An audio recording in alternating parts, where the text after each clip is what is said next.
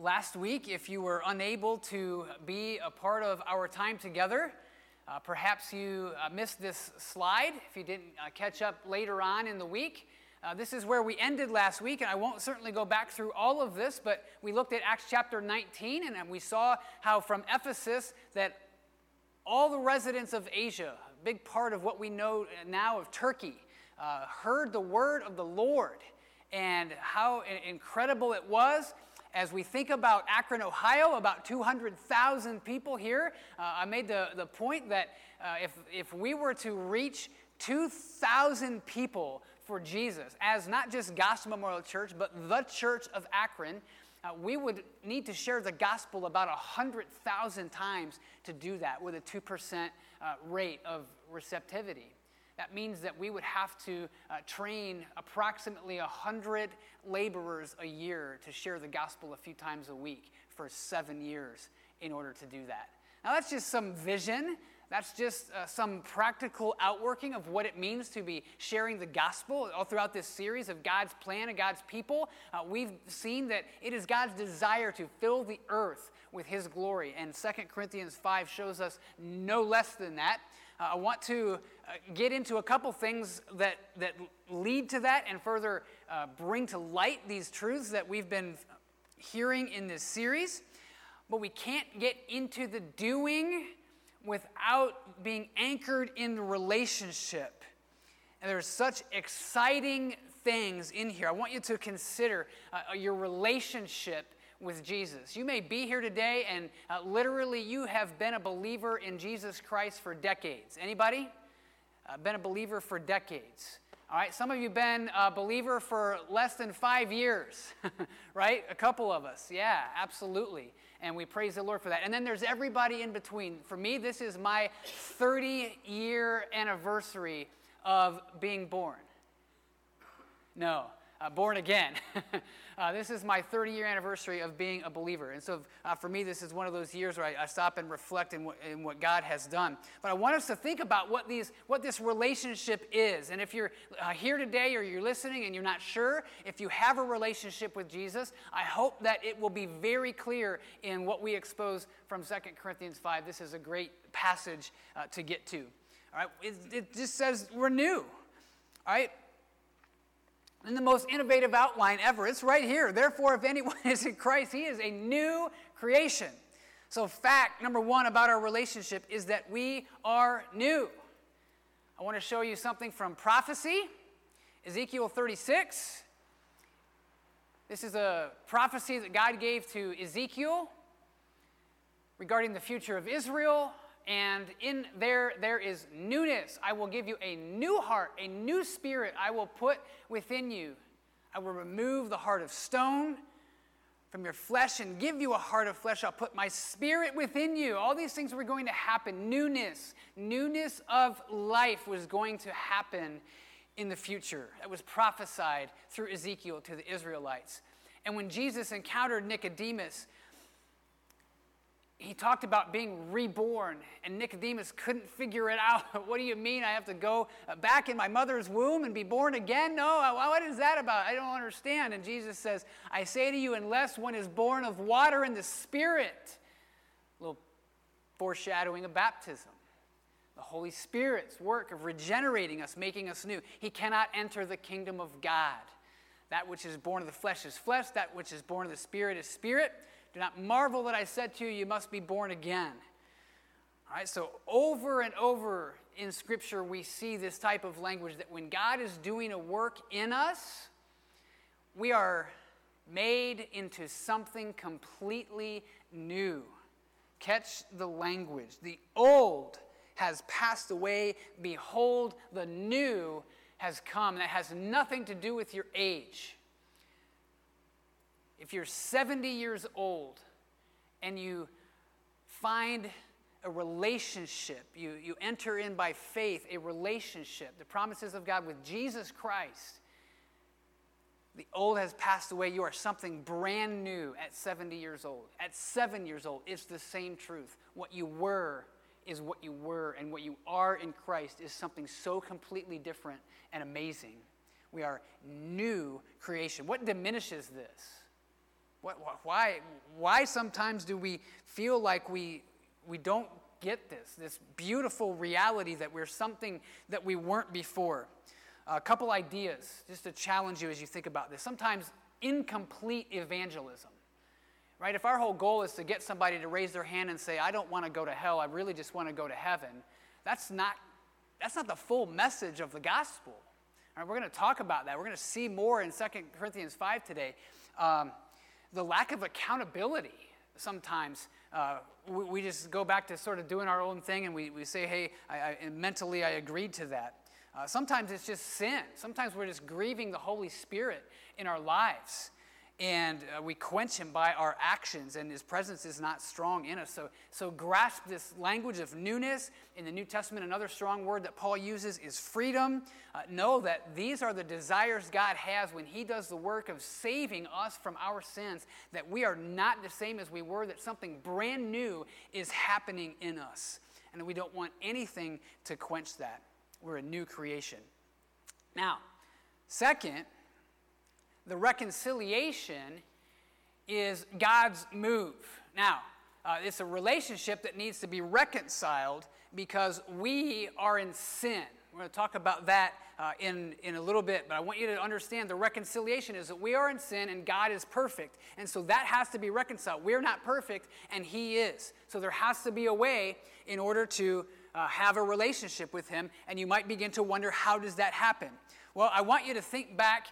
Perhaps if you're older, you might think back to the first person that you took an interest in of the opposite sex. You might think of somebody in junior high, and you're at the dance in this, which is the most like awkward place ever on earth, is the junior high dance, and you're there.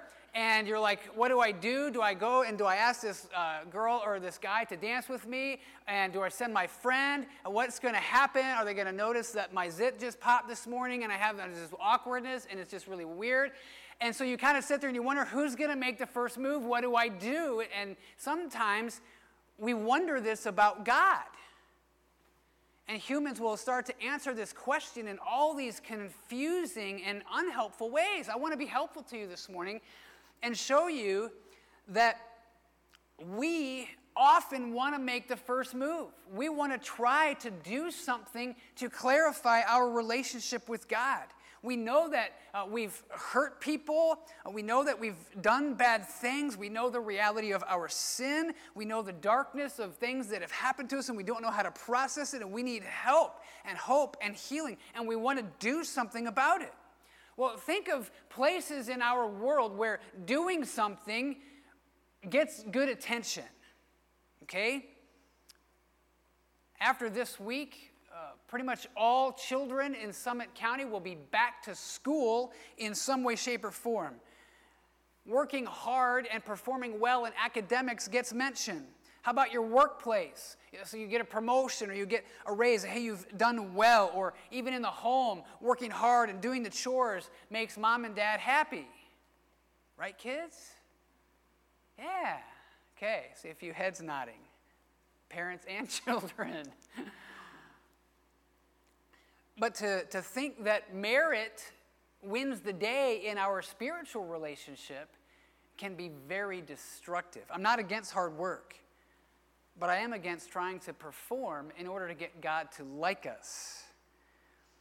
What we're taught in 2 Corinthians, that establishing a relationship with God, the reconciliation, it's God's move. All this, verse 18, all this is from God, who through Christ reconciled us to himself and gave us the ministry of reconciliation. In that sentence, us is a direct object, meaning that God is the one who is doing the activity in the sentence, and we are the direct object. Sorry, school is starting. All right, you're going to have to think about direct objects and sentences and all this sort of thing. Sorry, kids, it's going to happen. Here we go. But here it's so important. It's so serious. He is the one who has done the reconciling. Through Christ, he's reconciled us to himself. It does not say we, by our work, have performed well enough to reconcile ourselves to God. It does not say that. It says the other way around, the reconciliation, in that relationship, beginning it. It is God's move first. And what happens?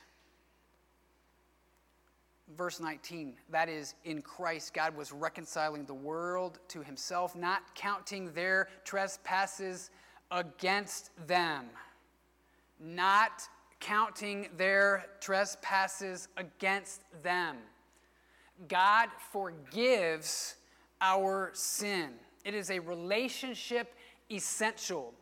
Sometimes you'll talk to somebody and they will mentally agree that there is a God, or that they've done something wrong, or that maybe they would even say, I think maybe Jesus came and he died for this. I'm not trying to get you to check off a box. What I want today is for all of us, no matter how long we've been a believer, to go to that place in our mind where we understand that our sin is horrible. The consequences of it are unimaginable. And depending on the type of sin and the type of consequence that maybe we've hurt others by sinning, or we've hurt ourselves, we feel that consequence in different ways. And maybe even today, right this moment, it's before you in a different way than it has been. I don't know what situation you're in or exactly what I'm speaking to this morning. But we can't make any progress in our relationship with God until we see and understand how horrible our sin is. We can't take it lightly. We can't just try to find somebody who's worse than us so we can feel better about ourselves. We're all in a terrible strait and unable to save ourselves. But what this tells us is that God, because he made the move, he does the reconciling, he saves us. When we would do anything to save ourselves, he comes our way and says, no, it's only by Jesus. It's only by his blood, the perfect offering, that you can be saved. Verse 21, for our sake he made him, that's Jesus, to be sin, who knew no sin. The only way for you and for me to be saved is that somebody who is perfect, that's Jesus, God and human at the same time, in the same person, has perfection. He's the only one who could make the offering. If we brought the offering, it would be imperfect because we're in sin. Jesus wasn't in sin, and so God temporarily made him to be sin in our place. He knew no sin. Why? So that we might become the righteousness of God. That means that we have a relationship with him. And not because of us, because of Jesus. Be a great place for an amen. It's glorious. I hope you're energized just hearing about it. Even if you're a believer for a long time, I hope it stirs your heart to worship. You can't save yourself. If you're brand new, if you don't know this, if you haven't heard this before, know that you can't save yourself. God made the move. Your sin is terrible, and the only way to have a relationship is to trust in Jesus. He doesn't hand us a shovel and say, start digging. He shows up on the scene with an excavator and does the work. All I'm doing is laying out what Paul wanted these Corinthians to know. All throughout these first few chapters, if you get a chance, go back and read from the beginning of this letter to where we are in 2 Corinthians 5. You'll see things about the power of the Word of God. You'll see things about comfort, knowing that sin and its fallout can be horrible and difficult when we need comfort, and it's going to be hard to reconcile sin sometimes, but we see comfort, and we see in chapter 4, we see light, and we see eternity, and we see brokenness, and we see God working in all of it, and it's just amazing.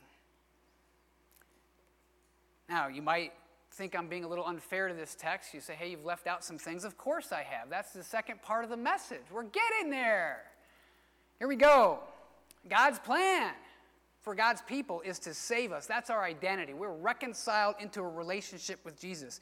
But that's not the end. We don't just enjoy that relationship and go on about our lives and do whatever we want. No, he gives us a role in all of this. He wants us to join in the mission of taking light and good news of who Jesus is to other people. He's not just going to show up in people's mirrors or in their dreams and tell them all about this so they can respond. He wants us to be a part of that. So I want you to see that here as we see this part of God's plan. It says right here, verse 19, after not counting their trespasses against them, what? It says, and entrusting to us the message of reconciliation. He entrusts us with a message. I love to see people begin to understand Jesus and come to faith in Christ. I hope God will give all of us more and more of a hunger to see that in our city, in our county, in our communities, our lives, our schools, our workplaces, our families.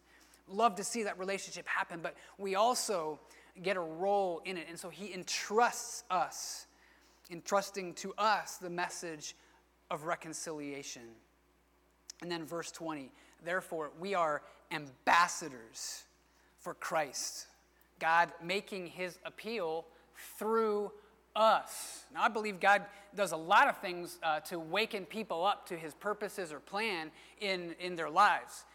He can bring an illness or a tragedy or a situation, and sometimes people respond to those and they realize they're not in control, and God uses it. But he's still, if you go over and consult Romans chapter 10, there's still the feet of the people who bring the good news. And you can't understand the gospel until somebody confirms it to you and preaches it to you so you can hear it. And so we want people to go and to share.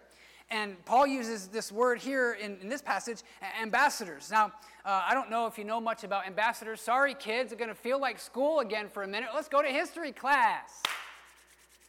Who knows? The famous American diplomat who went to France and Great Britain during and immediately after the Revolutionary War to represent the interests. Go ahead. Franklin and? There's two who went? John Adams. Correct. I'll give you a sticker after class. No, I'm kidding. I don't have any stickers. I'll get you next week. Good job. All right, so John Adams, think about this. Just after the Revolutionary War had ended is before the King of Britain regarding America's victory and what the future between the two countries would look like. Anybody else sitting here thinking to themselves, awkward? Right? Our country just defeated your country, and now I'm here in front of you, and let's have a conversation about how that's going to look. Sometimes that's the kind of thing that happens in international diplomacy. An ambassador has to go and do uncomfortable things. The language here is similar. The ambassador, this word, it is a person who represents the interests of the kingdom of heaven. That's how it's used in this context. So who is that? Is it just famous people like John Adams? Are the ambassadors just famous Christians like the Apostle Paul? No. Over and over he says us. He's writing to the Corinthians, and so he's bringing them as fellow believers into these truths. It's not just Paul and a couple of traveling companions that he has. We get to act as ambassadors. Would you have the nerve to risk going into the king who lost the war as a representative of the government that defeated him? Would you have the nerve to do that? Now, let's make that spiritual. God wants us, he's entrusted us with the message of reconciliation. He wants us to be an ambassador. Do you think sometimes in sharing Jesus with people, it might lead us into uncomfortable situations? Yes. What comfort to us that this language is here in the scriptures and that illustration comes to life. Yes. You think I'm going to be super comfortable in ministering to Muslims who are refugees in Athens, Greece, and talking to them about Jesus, who is the true salvation? Whoa. That's not comfortable. It's a little bit awkward to go into those conversations, but it's exactly what God wants us to do. Well, as I've told you, we're going to have a lot of different training opportunities that come about. Please continue to pay attention for them. We'll have a one-day opportunity this fall, we hope. We're getting ready to launch some groups this week, small groups. So those of you that have responded and say, I want to be in a small group, we're going to get those set up and off the ground in just the next week or so. So be looking for that. But one of the things that you'll learn in the training is this. I'm going to have my lovely wife, Julie. She has been a part of our group this summer who has gone through this. And this is one of the key things that we learn at the very beginning of training is identity. And it's actually from these verses that we've been studying today. So make sure you pull your mask down so we can understand you. Well, good morning. So yeah, this simple illustration just helped us in our very first training to understand the why. Why are we making disciples and why are we training? Because of the verses that Kevin has already talked about, and because of Christ, we are a new creation. Our identity is in Him. And because of that, we're His ambassadors. And that's in every aspect of our life. We just had a little thing we wrote down. We can't be a new creation without being an ambassador. And you can't be an ambassador without being a new creation. So it goes hand in hand. We represent Christ in all that we do. So, as Julie said, we are new, we are ambassadors, and we are not one without the other. If somebody just came to Christ as a brand new believer, if that's you, and you're considering, hey, I need to make that commitment, I need to become a Christian today even, I would tell you that 2 Corinthians 5:17-21 are for you. You are reconciled, all right, you're a new creation, but you are also an ambassador, and you're not one without the other. What a powerful identity that we have as believers in Jesus Christ. We're going to close our time in prayer and invite the worship team to come on up and to be ready to lead us. As we pray, I want to pray where you need reconciling in your life. Perhaps it's to become a believer right now. You've never trusted Christ first for the relationship, for the forgiveness of your sin, trusted in Jesus and Jesus alone.